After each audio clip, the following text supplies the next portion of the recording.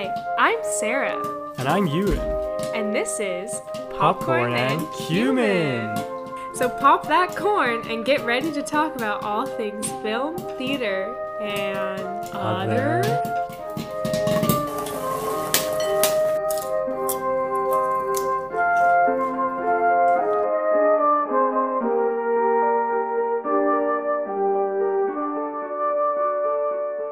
So every year since Ewan and I started dating, right? It was every year? I think give or take, yeah. Well, we definitely did it in 2020, and I think we definitely did it last year, 2022, and now this year, 2023. And what is it that we did? Oh, a whole bunch of stuff. So every year we make a list of movies to watch during Halloween season, during spooky season, and we have movies on there that are scary and that are spooky. And there is a very big difference. And we can see interesting trends as Sarah seems to tend towards movies that she deems spooky versus movies that I pick are generally erring towards scary. Although I don't really have much of a background in watching horror or scary movies. We just don't really ever watch them any other time of year. So you have to sort of anoint the deemed scary month as the time to watch them. Yeah, I'm not usually a huge fan of horror movies, except I went through a phase when I was a teenager when I thought it was cool to like horror movies. And Sarah watched every horror movie ever. No, I watched the same 5 horror movies over and But over. I think there's been a couple where we've started watching something and then you've gone, oh no, I have seen this. Which is a For common... horror movies? Yeah, I'm sure there was one or two. Or at least there's been a couple of occasions where you've thought, have I seen this? And then you've decided, yes, and you've got it halfway through. Anyway, nowadays I've realized that I don't want to be scared. You're faint of heart. Because life is scary enough. Mm. But I make an exception during the month of October. What are some of your favourite Halloween movies? Number 1, Halloween Town. Which is mainly for nostalgic purposes. You know, most people say that maybe the effects don't hold up to this day. Well, for those of the many hundreds of listeners who have not heard of Halloween Town, how would you describe Halloween Town? Halloween Town is a magical place where Halloween is always cool. It is a movie. It's not just it is fiction. No, it's real. Okay, it's real. And everyone is just happy. The monsters get along with the people, and it's all great until everything turns to shit. But you have to wait until we get to that movie to really hear that one. I personally cannot wait to revisit Halloween Town along with Halloween Town 2. What was that one called? Someone's Revenge? Calabar's Revenge? Yeah, and Halloween Town 3. Halloween Town High. Mm-hmm. And Halloween Town 4. What's that one? Have we seen that one? No, I don't think we got to that one yet. I think it's when the people are older, or maybe she was recast or something. But she's recast in Halloween Town High, isn't she? No, I don't think yeah. so. I don't think so. Oh. Alright, maybe I'm mixing them up. If we hear Sarah make reference to saying Halloween is cool, I think that's from Halloween Town, right? Yeah. Okay. So Halloween Town is your favourite Halloween movie? Well, that's just the classic for me. Mm-hmm. That just holds the most nostalgia. But you're also a latecomer to Hocus Pocus, I believe. Yeah. Despite it being something that would have really appealed to you for your entire life. Yeah. You somehow avoided it. And now that might actually be my favourite Halloween movie. What about Hocus Pocus 2? I thought it was maybe superior in some ways. Yeah? No. It didn't have that little boy actor. Which one? The second one. Oh, the virgin guy? Yeah, or the weird, he turns into a cat and stuff. Oh, that guy? Yeah. The guy from NCIS? I don't know. You know, they tried to cast Leonardo DiCaprio for that, and he turned it down. Wait, as the cat or the virgin? I don't know, they're the same character, aren't they? The cat starts off as a boy. You see him at the beginning. It's the same person. Well, No, but then the virgin is the main character of the movie. We'll have to revisit that. Which, this is the only part of Hocus Pocus that I think is really dumb. How they're the virgin needs to light the candle, and they make all these jokes about him being a virgin. I don't know. That's why I'm calling him the Virgin, because I think it's It's dumb. not very Disney Channel appropriate on the talk of No. virgins. Kids will be wondering what that means. Should we get to the ones we actually watched? Or are you Well- what are your favorite Halloween movies? Well, so for those of you who cannot tell, Sarah is American. She's a proud Californian. Whereas, And so is Ewan. no. But No, he gets I'm not. told that a lot. Yeah, well, apparently my voice sounds very American, even though I'm from the bunny shores of Scotland. Scotland! Yeah. Was that good? Yeah, that was great. So, moving swiftly on from that, Halloween is not as much of a celebration, I suppose, in the UK as it is to in Sadly. America. So, I don't think I'd really ever been trick or treating or what we call guising, at least in Scotland. Guising? Yeah, I'm not really sure how different guising is to trick or treat. I'm not sure if it has like the treats involved. It's just like playing pranks on people. Or something. Yeah. Do you dress up in costumes? Well, I think that's it's difficult because I feel like they sort of, if the things were separate, they've kind of like merged together because people like Explain what guising is. Well, to be honest, I'm not really sure. I feel like it's been like referred to that, but it is just like trick or treating. But trick or treating, well, it does happen without the Halloween. treats. No, it does, but now it does have that as well. So I'm not sure if that's like just been cribbed from the more Americanized style of Halloween. But now do people say trick or treat? Yeah. Smell my feet. Give me something good to eat. If you don't, I don't care. See, I've never I'll heard pull that. down your underwear. Well, that took a turn. I don't think I'd really ever done trick or treating, really ever. Although people in town would do it, I just don't know if we ever really like, participated. We would like That's sad. shut all our lights off and pretend. Yeah. No, I was joking. I don't think we did do that. No, you said that you would do No, I that. think we maybe did it once or twice. Well, I mean, that was my decision. Well, one year I was at Ewan's house for Halloween. I kind of forgot about this. And I went to the store and I bought all the kids' candy. And then I was the one who went to the door and handed out candy for them. And I put decorations outside the house so that I could lure the children in and give them candy. I don't think many children came, though. You would be a No. very good child catcher. No, I bought so much candy and only like 10 kids came. Yeah. But they were excited. Did you, like, ration it out so, like, do we still have loads left? Or did you just give the 10 children loads of candy? Oh, I think I let them pick 2. That's reasonable. Yeah. If I knew that no more were coming, they could have had... Because then just... you and your dad ate it all. That's true. And probably Sarah. Yeah, I did like that, yeah. Yeah, so I haven't really ever cared that much about Halloween, to be honest. I mean, we would have like Halloween like discos and stuff. Did you have like discos as a thing when like growing up?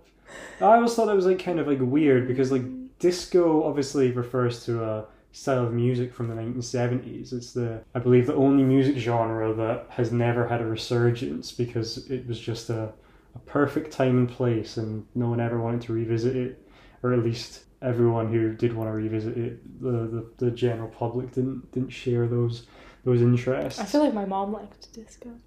No, I know she does, but well, there's like characters in The Simpsons called like Disco Stew, and he wears this very distinctive outfit with his chest on show, and he's got like a big like afro and stuff. And then obviously the disco ball is iconic. Yeah, well, that's still around. That lasted.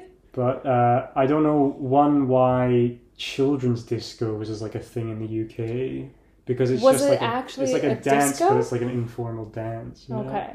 Because we had dances starting in 6th grade. That was the big deal at the end of 6th grade, which is... How old are you in 6th grade? You're asking the wrong person. I know, that's what I'm trying. I'm trying to tell those Brits in case they don't know what age it is. I think 6th grade, you're 11. Yeah. When do you graduate from high school? What What grade is that? it? 12. Yeah, okay. So 12 yeah, 6 would minus make 6. sense, Yeah. So you're like 11, 12. Mm-hmm. And at the end of 6th grade, you have the 6th grade dance, and it was a big deal. Who asked who to dance? But was it a formal dance? Kind of, but you're a child, so like what does formal really mean? Not really. I think I just wore like, honestly, short shorts. What sort of music was played? That's the more important thing. Because like Halloween discos, it would just be like they play like the Monster Mash and stuff. Yeah. And like the YMCA. Is this in primary school or high school? Yeah, primary school. Yeah. See, we didn't have many dances in elementary school. Only the one at the end, I think. And then in junior high is when you started getting more formal-ish. Yeah. Dances. Yeah. Ugh, God. I went to every single one. Yeah. No, good for you. But anyway. Yeah, so I've been more of a, I would say, like a latecomer to Halloween because I've had to sort of latch onto Sarah's obsession with the period. Halloween's not just a day to Sarah, it's a whole month. Yeah. Dubbed spooky season. Yeah. But we have Halloween decorations adorning our flat/studio where we record this. We have bats on the mirror. We have glow-in-the-dark skeletons. We've got pumpkins. We've got a lantern with a spider on it. I believe a couple of years ago we had like all this like spider's web like decorations. That was good. Yeah. We do still have those spider webs, but I wasn't sure the best place to put them. I felt like they might end up just looking like spider webs, not like decorations. Yeah. Yeah, we only just got rid of the spider webs upon moving in here. Yeah. Yeah, we just moved into our new London flat. Not New London. Our new flat in London. Where's New London? Don't ask me. I don't think it's a real place. No, I think it is. Oh, there's probably places in the US. I think it's Canada, somewhere in the East Coast. Didn't take off in New York. Yeah, no. The moral of the story is that now you love Halloween, just like me. Yeah. And you think that it Maybe is more. great that Maybe it's a a little whole more. month. Maybe it should be the whole year. Yeah. And now we're going to talk about the movies that we watched. Yeah, the movies we've watched so far on our list. Yes. So we're now over a week through October, and our list of, I mean, just looking at it, looks about 30 movies. We've watched 4, so we're making good pace through it. Well, we'd have to watch one a day to get through it. Spooky season can go into November too, I think. Yeah. Well, we'll have to go through this list so we can tear it down and destroy it. Well, these dang British people, they want to start celebrating Christmas in October. Yeah. The first movie we watched from our list is Edward Scissorhands. Yeah. I had not seen it, but it had always been on the sort of like list of films that I was interested in seeing. And lo and behold, we start our Halloween count, our Halloween movie marathon off with a movie which opens with snow falling and is set at Christmas time. So it was a bit of a mistake really in that sense. Although it did definitely have somewhat of a spooky tone to it. Yeah, it's like Nightmare Before Christmas. Mm-hmm. Bit of Christmas, bit of Halloween. Produced by the same creator, Tim Burton. Wow. Tim Burton is the creator of Nightmare Before Christmas, but not the director, despite his name being like plastered all over it. Yeah, and everyone thinks, subconsciously thinks he's the director. Well, apparently the director of Nightmare Before Christmas retains some bitterness towards Tim Burton for his name being plastered all over it, because apparently he wasn't very helpful during the creative process. However, I'm sure we'll get to Nightmare. Nightmare Before Christmas is potentially my favourite movie, or at least one of my favourite movies. Wow. So, high praise not indeed. mine. No. Well, that's okay. Yeah. Is it? Is it okay? No, it's not. Okay. You have to like Halloween Town. That's all. Yeah. Yeah, well, there's a few on our list that have been there every year. Hocus Pocus, Halloween Town, maybe Alien, but we have never watched it. I've seen Alien. Well, but we haven't watched it together. I think Witches of Eastwick has been there every year. We haven't watched that. Scooby-Doo, I think we've watched every year. I don't know if we've necessarily watched it. No. I remember we watched it like when we were flying to the States one time. I'm not sure like if we watched it as part of like the Halloween. No, we have to. I think we did once. Well, we watched it. Yeah, we watched it a couple times together. That's another one that's.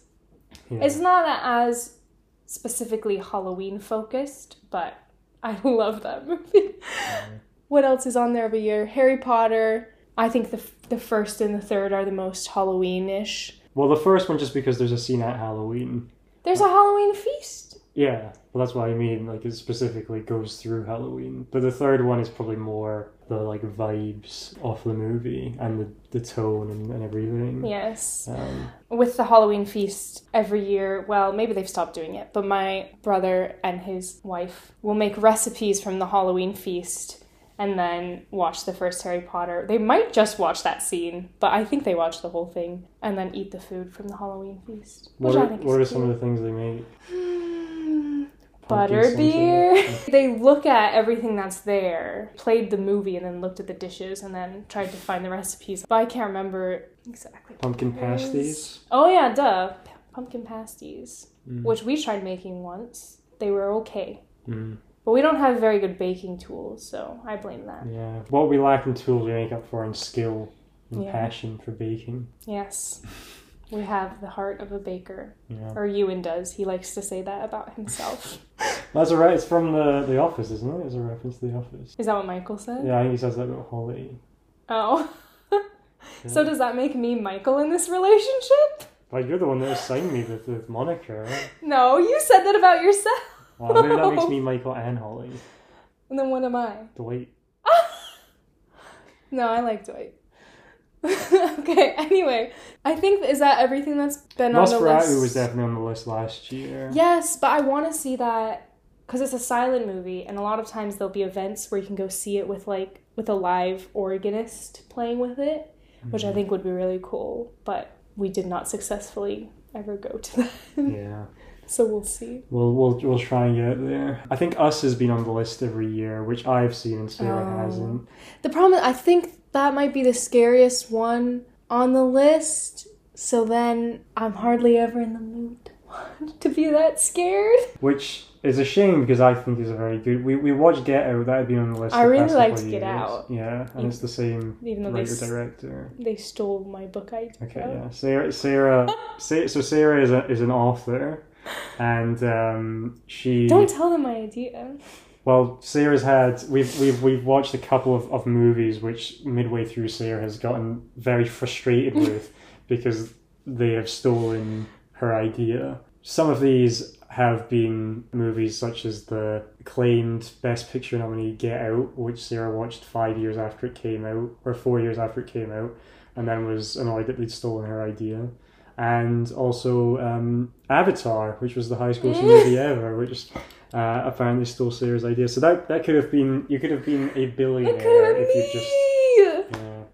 I think, unfortunately, Avatar came out when you were in your teens, so you would have struggled. Although I think that Avatar was more profitable because of their CGI, not because of the plot, to be honest. No, the first Avatar is just okay, and the second Avatar is also just okay. It's not James Cameron's best work. Yeah, I think, the first one's better than the second. Okay, but this isn't what we're here to talk about. So we started watching Edward Scissorhands. We're immediately thinking, should we mix watching it and start watching it at Christmas, because it immediately set up to make it feel like it was a Christmas movie. Sarah had seen it before, and you were remarking that you liked it more on this rewatch than you had when you originally watched it. Maybe you can go into why you thought that. Yeah, well, I first watched it at my home in Davis, California. So I must have been probably in high school or something. And I think when I watched it then, it was too weird for me because I wasn't weird enough yet. Like, I thought that I was weird, but I wasn't. Was this pre or post your horror movie phase? Post horror movie phase was a bad phase. That was my junior high phase. We don't need to talk about that. Where does that rank on all of your phases? Which one was the worst? Is that the worst one? Yeah. That was when I was probably the worst. What about your Star Kid person? phase? That kind of blended into it, but that was the better part of my personality, I would say. My obsessions were honestly the better part of mine. What about the Twilight phase? That was probably a bit before. I had my Twilight phase. Do you think your Twilight phase is what got you into horror movies? No. It was like a gateway drug? No. That was probably when I was in 6th or 7th grade. And then I was too cool for Twilight. And people started, for some reason, comparing Twilight and Harry Potter, and I obviously had to take Harry Potter's side. because that was my personality, was Harry Potter. So then I phased out of my Twilight phase, but then I feel like I've phased back into my Twilight phase again, because I really like watching it now, because it's quite funny. From the people I've spoken to, a lot of people seem to like Twilight as like a comfort movie watch because it's awful and they can laugh at it. Yeah. But, although when I seem to say that, you seem to take umbrage with it. Well, listen, I don't think you ever had any love in your heart for Twilight, and you can't, the way that you make fun of Twilight is in a vicious, mean way. Not mean, with no, but you don't have that nostalgia attached to it, so you aren't allowed to make fun of it in the same way until you gain that respect. Okay. But you sort of make fun of it more as you would like your childhood friend. You like sort of poke fun at each other. Yeah. Whereas I do it, it's like bullying. Yeah. But it's a very fun movie to watch, especially if you're playing a drinking game. You know, there's a lot of classic lines in it, like you better hold on tight, Spider-Man. Yeah. Yeah. What was that other one? Like Chico or something? No, it's something. What is it? Bella, how you doing, Loca? Is that what it is? Yeah. That's classic. Or it's like, hey, Arizona, how you liking the rain? That's another good one. Yeah. I'm surprised Twilight hasn't gone on your list. That's true. Yeah. I guess just because I don't associate it with Halloween, but maybe it should go up there. Mm-hmm. Well, unfortunately, the list is full. Well, you were talking about how you liked Edward Scissorhands more because you've grown as a person. Oh. It sounds like. No, because I've become a weirder person. Oh, okay. Well, you might just have more of an appreciation for like weirdness. Yeah. I think when I watched it the first time, I was kind of just like, what is happening? What, this town doesn't make sense. These people are so strange. But now that's kind of what I like about it. And I was getting really strong Whoville vibes from it, especially once he started cutting people's hair, and then all the townspeople had these wacky haircuts, and that combined with like the weirdness of the film and the town. I don't know, I was getting Whoville vibes. And the snow and Christmas stuff. It definitely did have a sort of Grinch-like feel to it. I would be quite interested to see if that was like an inspiration for it. Because just even with the plot. Him being like found on a house that overlooks the like little town. Then they kind of adopt him in. Yeah. And he's afraid everyone will hate him because he's different. Mm-hmm. And he's really corrupted by the townspeople, Edward Scissorhands, corrupted, but in the sense that like the trouble that he gets into during the movie is not really his fault; it's the fault of the people around him. What do you think that says thematically? The corrupting effects of society on the individual. Yeah, I think the moral of the story is we should all go live in a castle alone on a hill and never speak to anyone. But he was miserable though. He was scared and miserable. That's true. But was he more miserable after his interactions with the townspeople? Well, I guess he had the romance thing. Yeah. I really liked it a lot more than I was kind of... not that I was not expecting to like it, but I thought it was sort of stronger than I was anticipating. It was, as with all like Burton movies, it was like very stylized, but it was not in a sort of really like over the top way. It sort of felt like a sort of nice little world he creates, because it's like it feels like it's set in like America, but like none of the people in it really like feel like they'd be real people. It's kind of like in the like Sam Raimi Spider-Man movies where like it's set in New York, but it seems to be like a fictionalized version of New York where like everyone is a cartoon character. And it's very sort of don't worry, darling. I don't know, it kind of has like a sort of just really strange, like, it seems like they live in a town that's like completely cut off from like the rest of the world. Yeah, but then all the husbands go off to work, right? Yeah, and then all the women are just like sitting around gossiping. Yeah. As the women do. Yeah, apart from the one woman who works as an Avon salesman who finds Edward in his little nest house on the hill and then takes him in.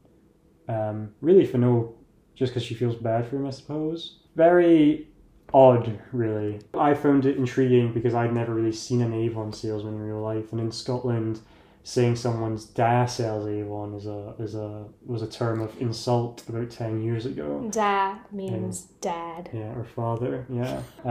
So it's a sort of like to be an Avon salesman in this, or salesperson, would be looked upon negatively. But I'm not sure if that is looked on highly in the States, or especially in the fictionalized little town of Edward Scissorhands. Yeah, I'm not familiar with Avon, to be honest. Though my grandma was I hope I get this right, a Tupperware, or the other one, Rubbermaid. No, she was a Rubbermaid salesperson. There was like plastic boxes as well as Tupperware. Yeah, but I think Rubbermaid is Tupperware's competitor. Oh. So I also sort of liked about Edward Scissorhands that it didn't really, like, the townspeople didn't immediately just shun him, which I feel like is maybe another sort of reason to think that it is not really set in the real world, because it was more likely that people would shun him for having scissors for hands. But to be honest, like, everyone just kind of likes him almost immediately. And they especially like him when he starts cutting their hair in hedges. Yeah. So weird. Why does the inventor give him scissor hands? Because then he's gonna gift him with, like, new proper hands. Is it because he just hasn't made him hands yet? Or is it a punishment? Or is it supposed to be useful for... Is he supposed to be the guy's tool? Why does he give him scissor hands? Yeah, it is unclear. Like, it seems like from the flashback sort of scene we see, he sees a machine in his sort of cookie Wallace and Gromit style little invention lab full of knickknacks that are probably not really useful for anything. But he sort of looks at a inanimate object and thinks, maybe I should make it real and give it hands for scissors. Or scissors. Well, he looks at a robot, and then there's a heart on the robot, or he puts a heart on the robot. So he's like thinking, what if I give this thing feelings? And It does seem strange that you'd give him scissors. I guess you could argue that he either is making him to be like a tool of some sort, or he just likes the design of it, or he's giving him scissors as like a placeholder for fingers. Although... What a good placeholder for fingers. They're like big, long, spindly fingers, but they're not very good at holding things, as Edward learns throughout the course of the movie. Because it seems like the inventor and him have kind of a nice relationship. His dad. Yeah. Well, we only see like a couple like glimpses of that. But he's at least not cruel to him. Well, he's not like Dr. Frankenfurter. Yeah, he's not like the Frankenfurter. He's also not like the person who invents Sally in Nightmare Before Christmas. Yeah. I mean, maybe they still have a sort of weird power balance and manipulative thing. Yeah, well, he doesn't let him out of the house ever. It's also not really clear, like, if the townspeople know who the inventor is at all. Or, like, if he ever, like, interacts with anyone. Or, like, how he, like, lives. Why does he have this giant, creepy castle? Yeah. And why is he living in it all alone? Mm-hmm. Just a creepy bloke. Yeah, he is a creepy bloke. But yeah, so I like that. I mean, it does focus on, like, Edward's differences from the townspeople and his inability in some ways to fully connect with them due to his abnormalities. But he is not immediately like shunned and made fun of for having scissors for hands, which was nice to see. There's a lot of decent humour in it, I would say, as well, particularly of Johnny Depp kind of looking sort of sad in his performance as Edward, or confused. Yeah, I thought his performance was really good. Yeah, it's another classic performance of Johnny Depp in tons of makeup, it looking barely recognisable as... Yeah. But I feel like, considering the character hardly ever speaks, I feel like he only has like 3 or 4 lines that he actually says. Mm-hmm. I think he does a good job of still keeping you like engaged and caring about the character. I mean, you grow to like him a lot. Yeah. Well, do you want to wrap up on Edward Scissorhands? You really liked it. Scissy hands. Yeah. Should we have a sort of scale of which we rate them? I mean, it's art, so you're an artist. Do you like your things being scored? No, not... Well, we could say what ratings we give them, I suppose. Yeah, that's true. We're rating each one out of 10. Mm-hmm. I gave it a 9. And I gave it an 8. in my own sort of personal scale, the scores I sort of try to just affix them to the feeling I get once I like walk out of it.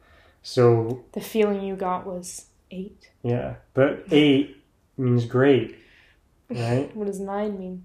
Like amazing, and then 10 is kind of I thought you were doing a unquantifiable. rhyming thing. No. 8 is great. Well, what would 9 9 be? is It's fine. mine. No, like that's fine. Yeah. Like you. Mm. What would 6 be? What range is 6? Dicks. God. And 5, like, I'm glad I'm alive to watch this. If I rate something a 5, I'm probably not so glad I'm alive. Yeah. So basically, I normally go like 4 and below is bad. 5 is like it's okay, which means like I didn't like dislike it, but if I'd never watched it, I would have been fine with that. 6 is when it starts to like tend more positive. So 6 would be like I liked it. 7 was like it was good. 8 great. 9 fine. Yeah. And then 10 is sort of more But like unquantifiable. fine, Yeah. not like Fine with like a capital F, yeah. Yeah. 10 is Big Ben. 10 is Big Ben. Okay, now we're going to go into our new segment in our new podcast, Popcorn and Cumin. Popcorn and Cumin, called Why Isn't This A Musical? So, we're very into musical theater. Well, I'm very into musical theater. Well, I am as well. Now. Yes. But this is something we've sort of bonded over. Where I think I was a kind of a closeted musical theater fan in a way. Or at least it was unearthed through our relationship. Yeah. Well, I've quite enjoyed musical theater since I was a kid. The first show I saw was Wicked. So it holds a special place in my heart. I feel like it holds a special place in a lot of people's hearts. And then in high school, I did a bit of musical theater, and in college as well, where I performed in musical theater. Yeah. And, well, I miss doing that, but we now live in London, so we see quite a few West End shows. I've lost track. I think we've seen probably 15 or so at this point. Definitely 1 a month since we've lived here on average. Not because we're rich, because we do. In fact, we're poor because of it. We do day of tickets that usually cost. Don't give it away. £25. People will steal our tickets. Yeah. Well. So anyway, this is our segment where we discuss whether these movies would be better if they were just musicals. Yeah. And the answer is always yes. At least from me it is. Well, so now we'll pose a question. Would Edward Scissorhands be better as a musical? Is it a musical? I'm not sure. I definitely could see it being adapted into... I think it's a ballet. It's a ballet. Oh, yeah. That's what we've It could also be a musical, but there is currently an Edward Scissorhands ballet playing in London. So what do you think?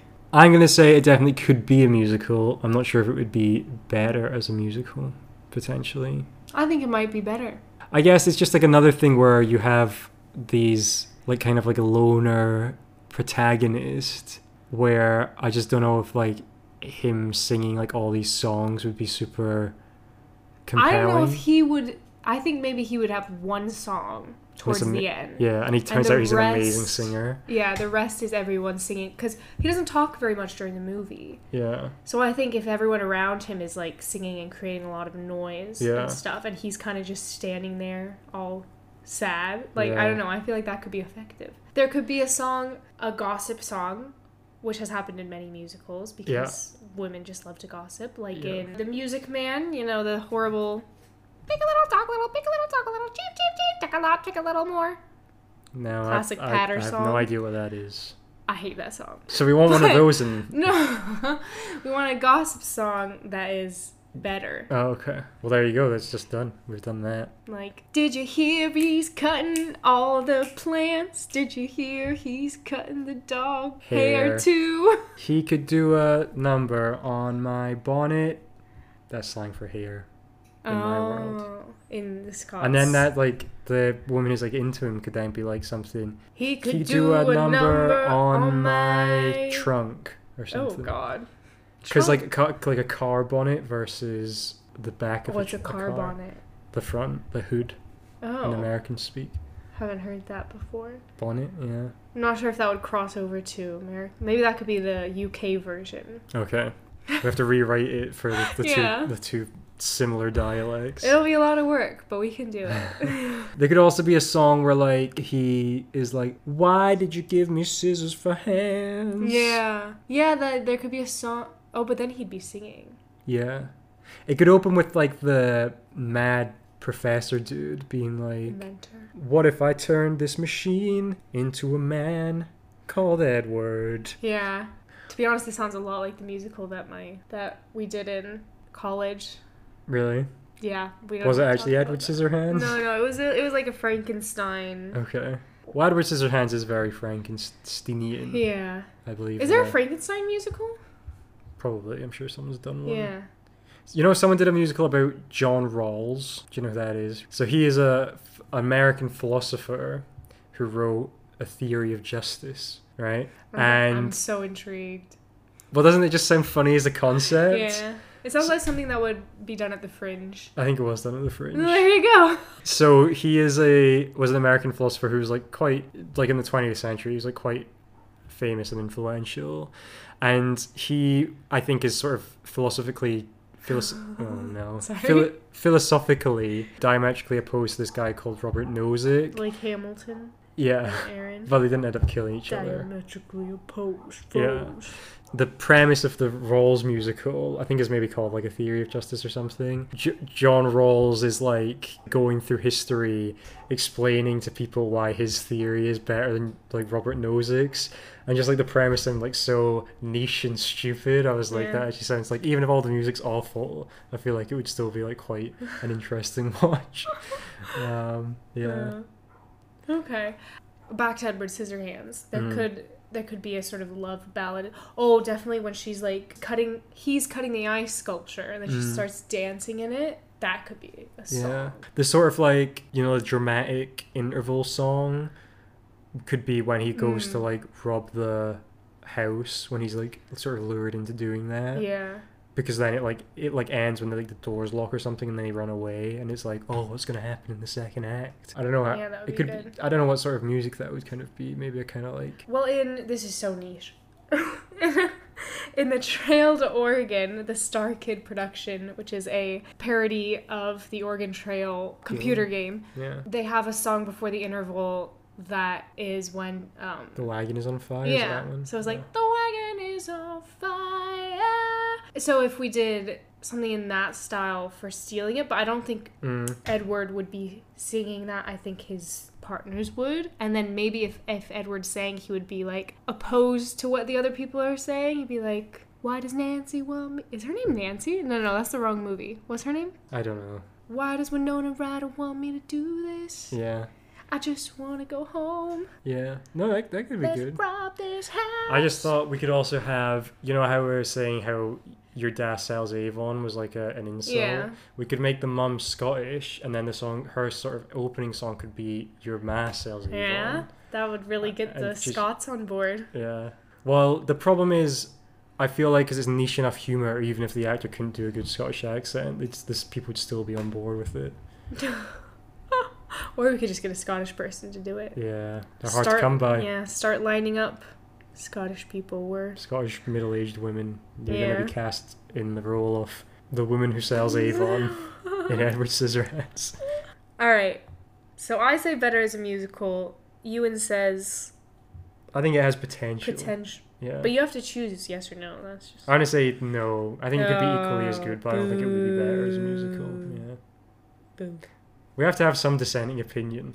Nah. Well, yeah, that's Edward Scissorhands. I think that maybe it makes sense to next talk about a similar scissy-handed man that also has Johnny Depp in it. Yeah.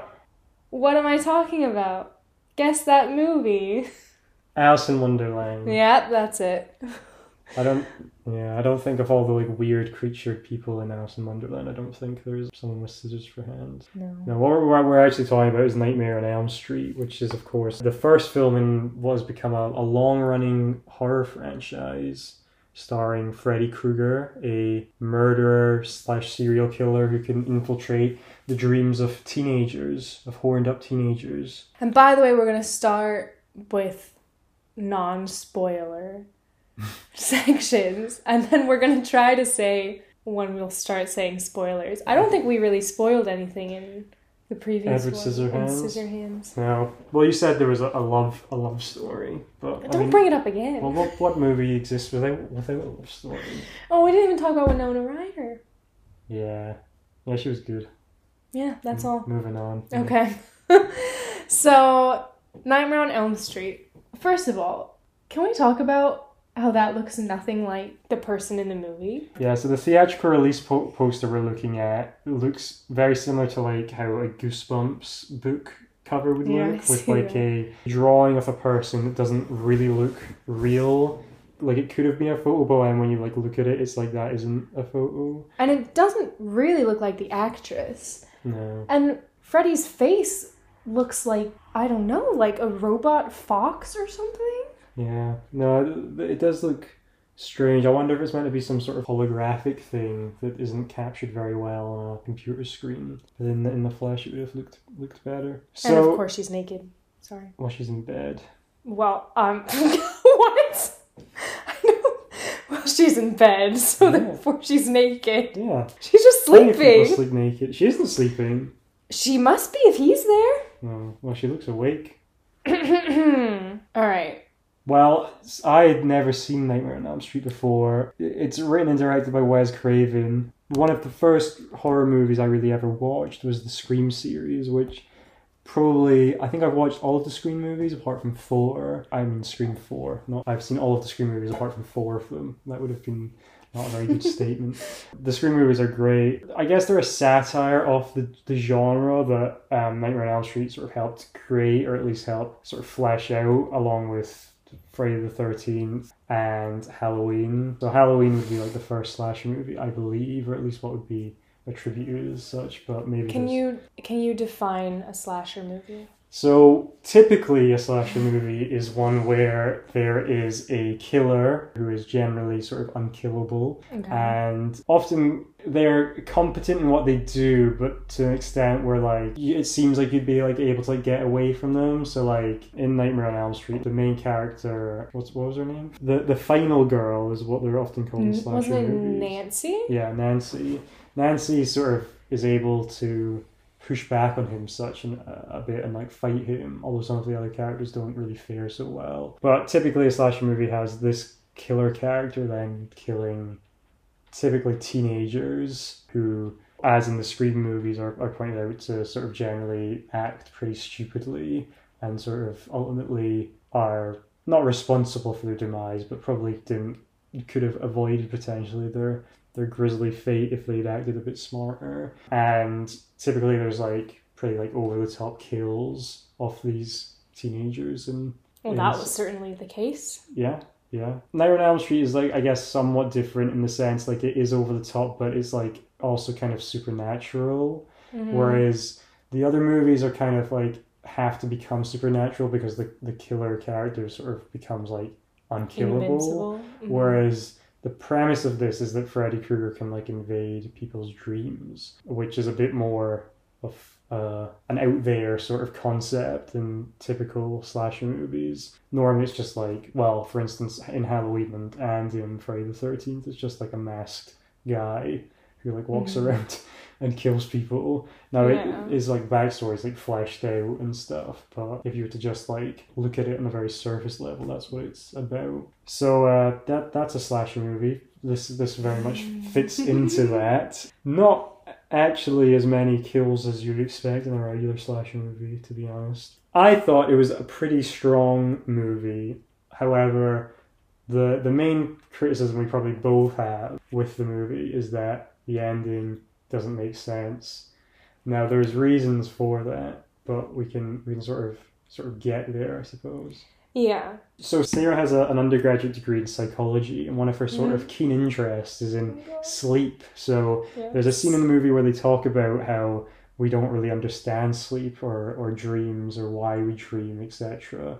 Now this movie came out in 1984, I think, so that was almost 40 years ago at the time of recording. Has our understanding of sleep changed at all since then, Sarah? Okay, well, first of all, I'm definitely not an expert on this. I wrote one honors paper. It was a literature review, and this was back in 2017 or something. So this is still 6 years ago. But you've read books about it and stuff. Yes, I read half. I still need to finish it. Half of Matthew Walker's Why We Sleep. I definitely would recommend that book. But there's only a little bit in there about dreams that I haven't even gotten to yet. It's mainly about, the purpose of sleep and how basically the moral of the story is you need to get your sleep, because if you don't, there's a lot of bad health consequences. Yeah.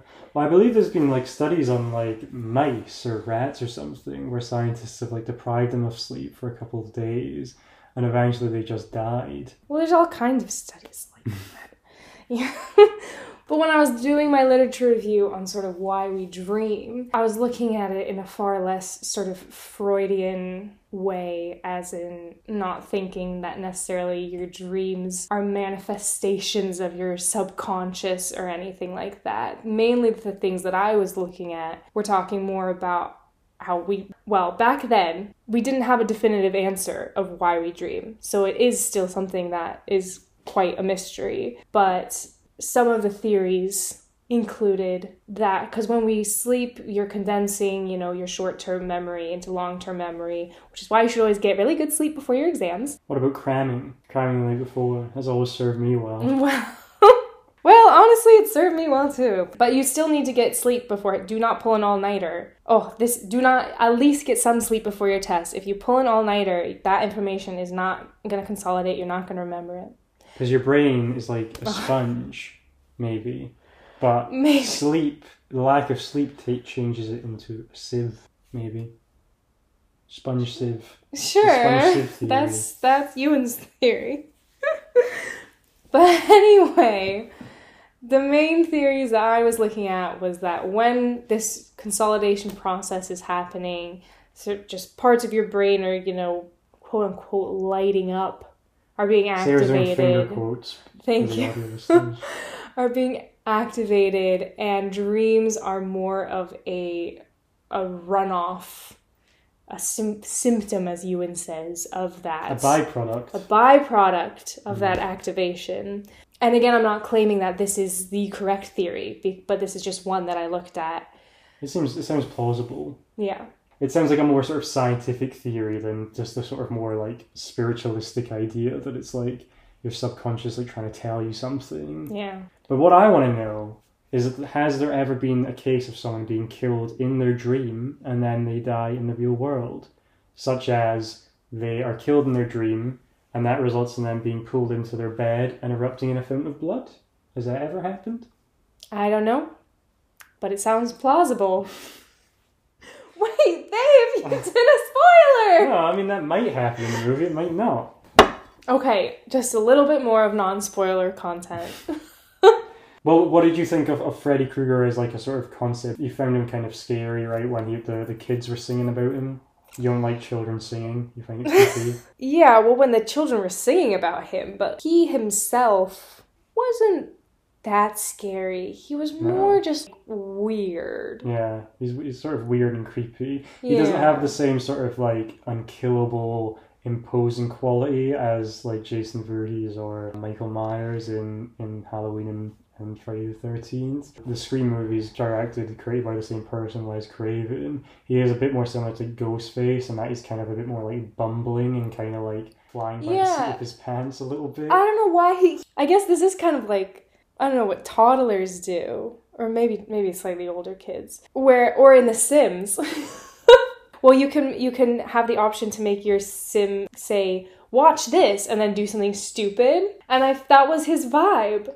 He would be like, hey, Nancy, and then just cut off his fingers. And I'm like, what is that? What are you doing? It seemed like he was doing something because he's in control in the dream world, so he's kind of playing with his... Yeah, well, he really just his prey a little doing bit, self-mutilation. Yeah. I feel like, who's that really hurting? Yeah, just trying to scare people, I suppose, but... I do think as the movies go on, which we're not going to talk about or probably even watch, but he becomes a bit more he becomes more the sort of main character, where it's like you're sort of watching them to see him, one, kill these idiot teenagers in like weird creative ways, and two, like he says like funny one-liners or something, which you do get a bit of in this movie, but not an awful lot. Yeah. He does kind of have almost Beetlejuice kind of vibes. And he's got that creepiness towards young women. Yeah. Well, he killed men as well. He's got a creepiness towards young people, shall we say. Yeah. Okay, I think we should go into the spoilers for Nightmare on Elm Street. Not that there's like that much to spoil, I don't think. Wait, first can we keep going on the creepy sexual things? Okay. Well, that might spoil them. Alright, I don't think this is really a spoiler. 2 creepy sexual moments. 1, his hand, she's in the bath, of course. Never go into a bath in a horror movie. If you know you're in a horror movie. She's in the bath, you get this shot like between her legs, which like, why do we have to sexualize teenagers? It is a cool shot, I think. Okay, wow. And then his hand comes up like his sissy hand comes up between her legs. Yeah. And it's just so sexual. Ugh, I don't know. But I think it's sort of one shot in that way to appeal to like horned up teens it's meant to be appealing to. Horned up teen heterosexual men? Yeah. It's a good job you remind me of this, because I thought it was interesting that the movie at sometimes seems to be filmed like with quite a sort of professional, like, oh, that's a cool shot or something. And then other times it sort of looks very like amateur, as if they've like ran out of budget. Or it's just a sign of the times. There was a lot of shaky camera work, which I think was on purpose. That's supposed to show. But it kind of felt like shaky cam in the sense that you would do it like you're like filming your friends running around. Yeah, well, my friends and I used to shoot horror movies, and it kind of had. I think that ours could have been something. Nightmare on Elm Street. Yeah. But sometimes it had some good shots. Also, maybe not the crotch shot. I'm not going to say that's a good shot. Well, you maybe don't disagree with it from a sort of ethical morality perspective, but it's... we could have had a good shot that wasn't... Well, it was unsettling, wasn't it? And that's maybe what they were going for. What about the other moment when somehow his tongue comes out of the phone and into her mouth? That was... Did he lick her mouth? I also thought that was cool. You thought that was cool? Yeah, well, I thought it was like creepy. So like, I thought that was so weird. I thought it was like, but weird in a bad way. Yeah, well, I think that's the sort of like best space that horror movies can like operate in, is where it like makes you feel like unsettled, but you're not actually like disturbed. You're like, that's freaky, but when you try and break it down, really it was just the idea of an old handset telephone and a man's tongue just appearing out of the But it's not just a man, it's an old man. Well, older. Yeah. Apparently, as the movies go on in the sequels, people didn't like that they started making Freddy Krueger more like sexual. But what? He's sticking his tongue in their mouths. Yeah. He's putting his hands all up in their bathtubs. Like, so there's a remake of Nightmare on Elm Street that came out in the mid-2000s, I think, which is, Sarah had seen this already, I believe. And I think people don't really like that movie I haven't seen it, but they sort of make the tone like much more dark and harrowing. Yeah, that one was much more scary. Yeah. Freddy is no longer a silly little creepy man. Yeah. I think the Freddy Krueger design in that kind of sucks, to be honest. I think it was awful. But let's talk about... Spoilers. So... It's happening. Yeah, so... Spoilers. There's 4 teen characters really in the movie. There's girl who opens the movie. I can't remember her name. The blonde girl. Yeah, bloody blondie. Yeah. He kills her and then basically frames her boyfriend. Well, not really her boyfriend, because everyone seems to think he's like some sort of juvenile delinquent. And what's very strange is that basically her death scene results in Freddy in the dream world slashing her a whole bunch. But this results in the real world with her being dragged all along the ceiling and walls and stuff. In the meantime, her partner, who is there, is just like watching this happen and sort of screaming. But he seems to be completely unable to then convey this story to the authorities. at least we don't see that happening. Well, he runs away because he knows he's going to be blamed for it. Because Yeah. he's the only one there. Yeah, I guess. That is true, but it seems like Strange he doesn't even, like, try and, like, make out, he's like, how could I have done it? All this was, like, a switchblade, like, the markings don't, like, add up, or she's been, like, dragged all around the ceiling and stuff. That's not even, like, physically possible. He's just like, I didn't see who was doing it, but he's not making out, like, I didn't see who was doing it because there was literally no one there. It was as if he was, like, looking through a keyhole or something and couldn't see it properly. Yeah. So I thought that was odd. That guy's acting seemed like quite over the top throughout the movie, which I'm sure was probably like the direction he was given, but he seemed like a little bit like unbelievable. He sort of seemed like he just walked out of Grease, to be honest. Yeah, but we did just watch Grease, but I was also thinking he was very Kaneki. Wait, Kaneki? Yeah. Yeah. Yeah. Then Johnny Depp's character, which is why we segue into this movie, plays the main Nancy's boyfriend, Glenn, who is clear. What's the opposite of an insomniac? Because he's always falling asleep all the time. Sleep? No. What's it called? Anyway, while Sarah thinks of that, he's falling asleep with TVs on the bed, he's falling asleep with his headphones on, he just can't stay awake. Which, you'd think Nancy would be the one struggling to stay awake, considering she's been the one that's like sleep deprived the whole time. But Glenn is just, I guess he's just a teenage boy. He just can't stay awake for love nor money. Narcolepsy. Yeah, so Glenn maybe has narcolepsy. He also suffers probably the most like iconic death from the movie, where he's falls asleep, is pulled into his bed inexplicably by Freddy, and then from this hole that is created in his bed, just a fountain of blood erupts. Yeah, that was... Which I did like that the police do sort of comment, or at least the coroner comes in and is like, he's being like sick in the bathroom because he's like never seen anything like it. Yeah. Because it did seem kind of bizarre that like what has like erupted is, so you have like 8 pints of blood in your body, and there must have been like 50 litres or something in the room, and no one's like, where is his body? What the hell happened? Yeah. Well, the way people react to stuff happening. Well, I know we haven't gotten there yet, but the police officer guy sees his wife, or maybe his ex-wife. His ex-wife? Her dad. Her dad. Like her weird dead skeletal body sinking into the bed and disappearing. And his reaction is very calm. Yeah. He's just kind of like, well, and then he walks out of the room. Yeah. Well, he sort of turns to his like daughter, who's just seen her mum or corpse sort of disappear, and I just like, are you okay? Or something. Yeah. And what does she say? She's like, yeah. Yeah. It's all good. Yeah. All my friends and my mom just died, but it's fine. Yeah, everyone that I know apart from you is dead now, Dad, but yeah, it's okay, I guess. So she sort of manages to defeat Freddy, you think, by sort of taking the power away from him. Now we're getting into the weird stuff. She like turns her back on Freddy and then is like, I'm not like scared of you, but it's not really clear. Like you think you're in the... So she basically is trying to kill or defeat him by pulling him into the real world where he's like vulnerable. He's like invulnerable in the dream world. So she does that and then sort of turns her back to him to be like, I'm not afraid of you anymore. But then I'm thinking like, why aren't you just trying to like attack him in this moment?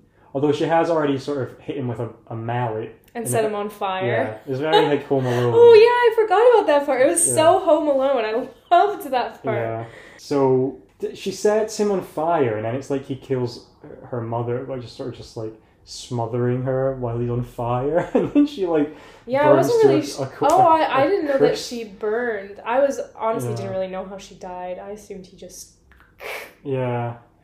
So she turns her back on him and sort of like, I'm not scared of you anymore. Well, it's because earlier in the movie, Johnny Depp says, I think he's trying to talk about people who have lucid dreams. I think that's what he was describing. And how they can like create their own worlds in their dreams or something. And then Nancy's like, what if they create monsters? And then he's like, well, he tells her you have to like not believe in them. And then they go, like that moment I think was him giving her instructions on how you defeat Freddy. Yeah. Or that's what she took it as, which is why she then remembers it at the end. Doesn't a similar thing happen in It? Not that I want to talk about that movie. But isn't that the whole thing, is that they realize that their fear is what gives him power? And so then by like taking away that's how they take away his power. I felt like it was a similar... Yeah, I think that's right, yeah. Yeah, it did seem a bit like... Well, one, he doesn't take his own advice because he is ultimately killed by him. Her boyfriend who gives her the advice. Oh, yeah. But he never mentions dreaming about him. All the other ones do. Yeah, yeah. But I think at the very beginning, when Bloody Blondie is talking about she's afraid of him, it does, like, for a second cut to Johnny Depp, and he kind of has these wide eyes when he's realizing that he's maybe having the same dreams as them, but he never mentions it. Yeah. What did you think of Johnny Depp's crop top that he was wearing at one point? Do you think that was just the style of teens in the 80s, male teens? Yeah, I didn't mind it. Yeah. But it kind of looks like he's just wearing like a football jersey, but for like a 10-year-old. He's just like, he's like refused to let it go. He's just like, I'm going to wear this until it literally rips at the seams while I'm trying to put it on. Yeah. I thought he looked, I mean, you know, in his older movies, a lot of the time he's wearing a lot of makeup and stuff. But I've seen him in stuff where he's not wearing makeup, and I think he looks way different as a kid. If I didn't know it was him, I don't think I would have thought, oh, that's Johnny Depp as a child. Yeah, yeah. It's weird. I wouldn't say, I didn't have like an awful lot to like really do to show off his acting prowess that then sort of develop, I suppose. But to sort of circle back on the ending. So talk, he disappears into the blue light because she stops believing in him. Pretty much, yeah. And then she opens her door. She's suddenly outside. Her hair's different. She doesn't look as if she's just been in some sort of brutal fight to stay alive. And she walks out. It's suddenly like the morning, or it's just like the daytime. Yeah. Her friends come to pick her up for school, presumably in a car, which you're sort of wondering, like, hang on, didn't all her friends already die? Yeah. And then she gets in the car. And her mom is saying goodbye to her on the porch. Yeah, and we've previously just seen her mom die. Is also alive. Yeah. And the car is a convertible. She gets in the car, and then the convertible's roof goes up, and the kids are like, what's going on? And then it's revealed to be the convertible roof is the red and green sort of striped pattern that Freddy Krueger wears. Oh, I didn't even notice that. Oh, you didn't? No. Okay. I thought that was like ridiculous. Well, yeah, so, and then you're like, well, something's must be amiss. He's the car. Yeah, and then, I'm not sure do you see him, like, behind her mum in the doorway? No. So the car drives away. Yeah. And then we see just her mom standing on the porch. Mm-hmm. And then all of a sudden, a hand comes through. And then she very obviously turns into a doll. Yeah, like an inflatable, like, sex doll. Yeah. And is dragged through the window by Freddy Krueger's hand. Yeah, just to be clear, she turns into a doll, not actually in the movie, but for the sake of making the movie, they've clearly done a cut where they changed her, they swapped out the actor for a inflatable doll for the sake of pulling through the window of the door. This scene makes no sense. We've already had a whole argument about it because it just... Not an argument. There's no way for it to make sense. Yeah. And you can say why the scene was made, because it wasn't originally going to be so Wes Craven apparently didn't want it to end like this. Apparently his idea was for really tropey sort of I don't like his idea either. Is that his ending would be that the movie was all like a dream and Nancy like wakes up from it and everyone is alive. But I mean that's the sort of like typically ending that's mocked that like a child might do, where it's like and then it turned out it was all a dream. Yeah. So that ending isn't any good either. No, that ending is bad, but at least it would make sense. That's kind of what I thought was happening when everyone was alive. I was like, wait a minute, was this whole thing a dream? And the whole thing was a dream trope is bad in many ways, because then as an audience member, you are like, what was the point? Why did I just watch that? Yeah. But anyway, at least then it would make sense. But here, the fact that Freddy appears doesn't... it's not clear... Well, because he's displaying power...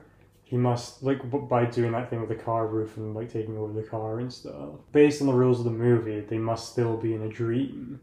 But, like, whose dream is it? Yeah, because if it's Nancy's dream, which presumably it is, because she's the only person still alive, which, oh yes, we also have to talk about whether Nancy is still alive. Mm-hmm. But she's the only person we still see alive in the movie. Of the kids. Of the kids. And the mom. Of everyone in that scene. Yeah. So presumably that this would be her dream. But if it's her dream, based on the rules we have already established, when Freddy comes and haunts them in their dreams, it's always just Freddy and, well, she doesn't, when she sees dead people in her dream, it's only that one girl she sees and she's always in a body bag. So she doesn't normally interact with, like, dead people in the same way. And Freddy is always going after her. Why would Freddy be going after someone who's already dead in the dream? Why would he go after the mom? The mom's dead. Yeah. Also, why is he going after the mom? Like, it's all... Yeah. Well, she burned him alive. But the whole premise of the movie is that he's, like, going after the children of the people who killed him. So to just, like, pivot and go after the people who killed him seems like a bit of a... And we also, motive. He grabs the mom and pulls her after Nancy has already driven away. So we're not even in Nancy's perspective. And it's not even like he's torturing Nancy by, like, killing her mom again in front of her. Because she can't see it. Yeah. So it makes no sense whatsoever to me. Mm-hmm. So apparently the studio had, like, or the producer had intervened to Wes Craven's aghast, made him change the movie, presumably because they wanted to, like, make it either a shocking ending to sort of generate, like, hype, or make it like a kind of cliffhanger so, like, people would go see, like, a sequel. But I don't really think it works like that well because you kind of walk out of it going, like, well, did she die? If she did die, why didn't they just, like, show us that? Because the sequel movie, we've now discovered, like, doesn't even follow her anyway. Well, and Ewan says that they retcon, is that the correct word? Yeah. That they retcon her death in the second one, Nancy's death. But I don't think anything suggests that she dies. Yeah. If that last scene is a dream, she gets locked in a car and drives away. But I don't think it suggests, because Freddy goes after her mom then, I think that she's still alive. Yeah. Well, I think the retcon is probably that she defeats Freddy before that scene happens, and then the movie ends. Like, that scene just doesn't happen.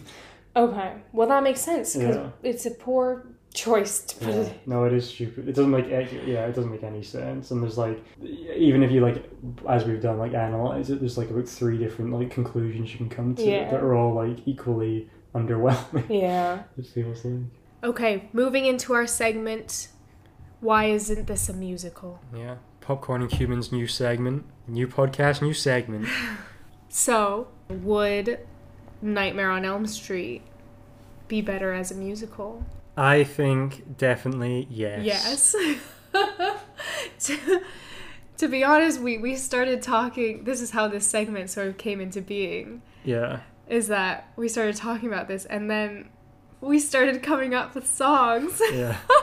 And they're actually, well, okay. They're great. Yeah. No one's stealing them out there. For example, we have a sort of Freddy theme song. Mm-hmm. Well, this is actually the only one we came up with, which has... Not the actual Freddy theme song from the movie. Get rid of that. That's not starring in our musical. No. So, if you remember from earlier in this podcast, Freddy does this thing where he does basically from The Sims, where he goes like, watch this! And then... like, cuts off his finger or something stupid like that. Yeah. So his theme, it goes, here comes Freddy, here comes Freddy, here comes Freddy with his finger knives. Well, that kind of, goes for a bit. That's as he's sneaking up on people. And then and then he sort of goes, watch this! And then, like, cuts off his finger. Yes, this is his starring moment. Yeah. So he's like, watch this, cuts off finger. Watch this, and then, I don't know. Cuts off another finger. Cuts off another finger, and then, watch this, and then slices open his stomach or something. Yeah, and it's full of maggots, and it's gross. Yeah. So yeah, that's our Here Comes Freddy song. Yeah. We also thought there could be a good opportunity for him to do sort of comedic songs when he's like, it's sort of more like a ballad where he's, or like a sort of soliloquy type song where he's bemoaning that the parents of Elm Street won't just let him kill their children in peace. He's like, why am I ostracized when all I want to do is kill children? Yeah. So I think this would be sort of a dark comedy. Yeah. Well, I mean, the movie is already fairly comedic, so I don't think that would be too much of like a tone shift. Yeah. Like, it's not like that. It's at least over the top, if it's not being humorous, you know. And Yeah. Freddy does do a couple sort of like one-linery things in it as well. Yeah, that's true. Well, Beetlejuice became musical. Well, Yeah. that's already funny, but I feel like Freddy to me has some similar vibes. Yeah, and removed from like any context. Like, if you just like watch the scene where he's when Nancy pulls him into the real world, and then she like set like the Home Alone stuff when he gets like hit with a mallet, Yeah. and then is like he gets set on fire and stuff, and he's like just like this man like running around on fire. He's like really not like menacing at Yeah. all. Now, within the context of the movie, he is in a some way, but like it's not in the same way. Like the alien in Alien, you look at a picture of the alien, you're like, that's scary, and then you watch any of the scenes from Alien, even if you just had like you were playing like silly music behind it, I still think it would be like menacing. Yeah. Whereas Freddy just doesn't have the same sort of gravitas behind What would it. the song be during that Home Alone part? I don't know. We could do like the Benny Hill thing, you know, No. that's like the Oh, when people are like running around in yeah. But Yeah, that's or like the it could kind be of like- vibe, yeah. Oh no, I'm on fire again. It's very similar to the previous song, I think. No, it's not. What's the previous Well, one? Is Here Comes yeah. Freddy? That's very different. Well, we need other songs from like other characters. to Yeah, put okay. on. I think a good one would be for Johnny Depp, Mm. or sort of a duet where they're in sort of opposing. Nancy and Johnny Depp are in houses, and she's singing like stay awake, Yeah. Johnny, stay awake, And and then he's he's like, why do my eyes feel so droopy, or something like that. Yeah. Why do I wear this crop top? Yeah. So yeah. What's the chemical that makes you like fall asleep? Maybe we could make it that like the song could be called like, you know, the thing people put on like a rug and then they hold it up to someone's face and then they go like, they sort of slump in like spy movies and yeah. stuff. It's like chloroform. Yeah. Yeah. The song could be called like crop top soaked in chloroform or something. Yeah, that'd be good. So I think it has a lot of potential. Yeah. In definitely. fact, maybe we'll start working on that. Yeah. Don't steal our songs. Yeah. If this podcast is never published, it's because we've actually decided to give everything up to work on Nightmare on Elm Street, the musical. Yeah. Yeah. So, better as a musical. I would say so. Better as our musical, at least. Yeah. If it was made into a musical and it wasn't better, it's because the people who made it weren't as good at writing it Yeah. as us. Exactly. Okay, we've been talking about this a long time. So, shall we wrap up Nightmare on Elm Street? I have given it... Am I blue? Yeah. I've given it a 6 out of 10. And I'm hot pink, so this is the colours of pens we were writing our scores on Yes. our list on. I give it a 7. On the Wikipedia it says it's considered one of the greatest horror films ever made. I disagree with that. Yeah. I think that if it didn't end on that last scene, Yeah. then perhaps I would have given it a higher score. But it left me with just a like, Is that an anger what did I ending? just watch? Like the Rise of Skywalker. It's an Yeah. ending that leaves you frustrated. Well, probably not as bad as that. Yeah, true. But that is Edward Scissorhands. No. That.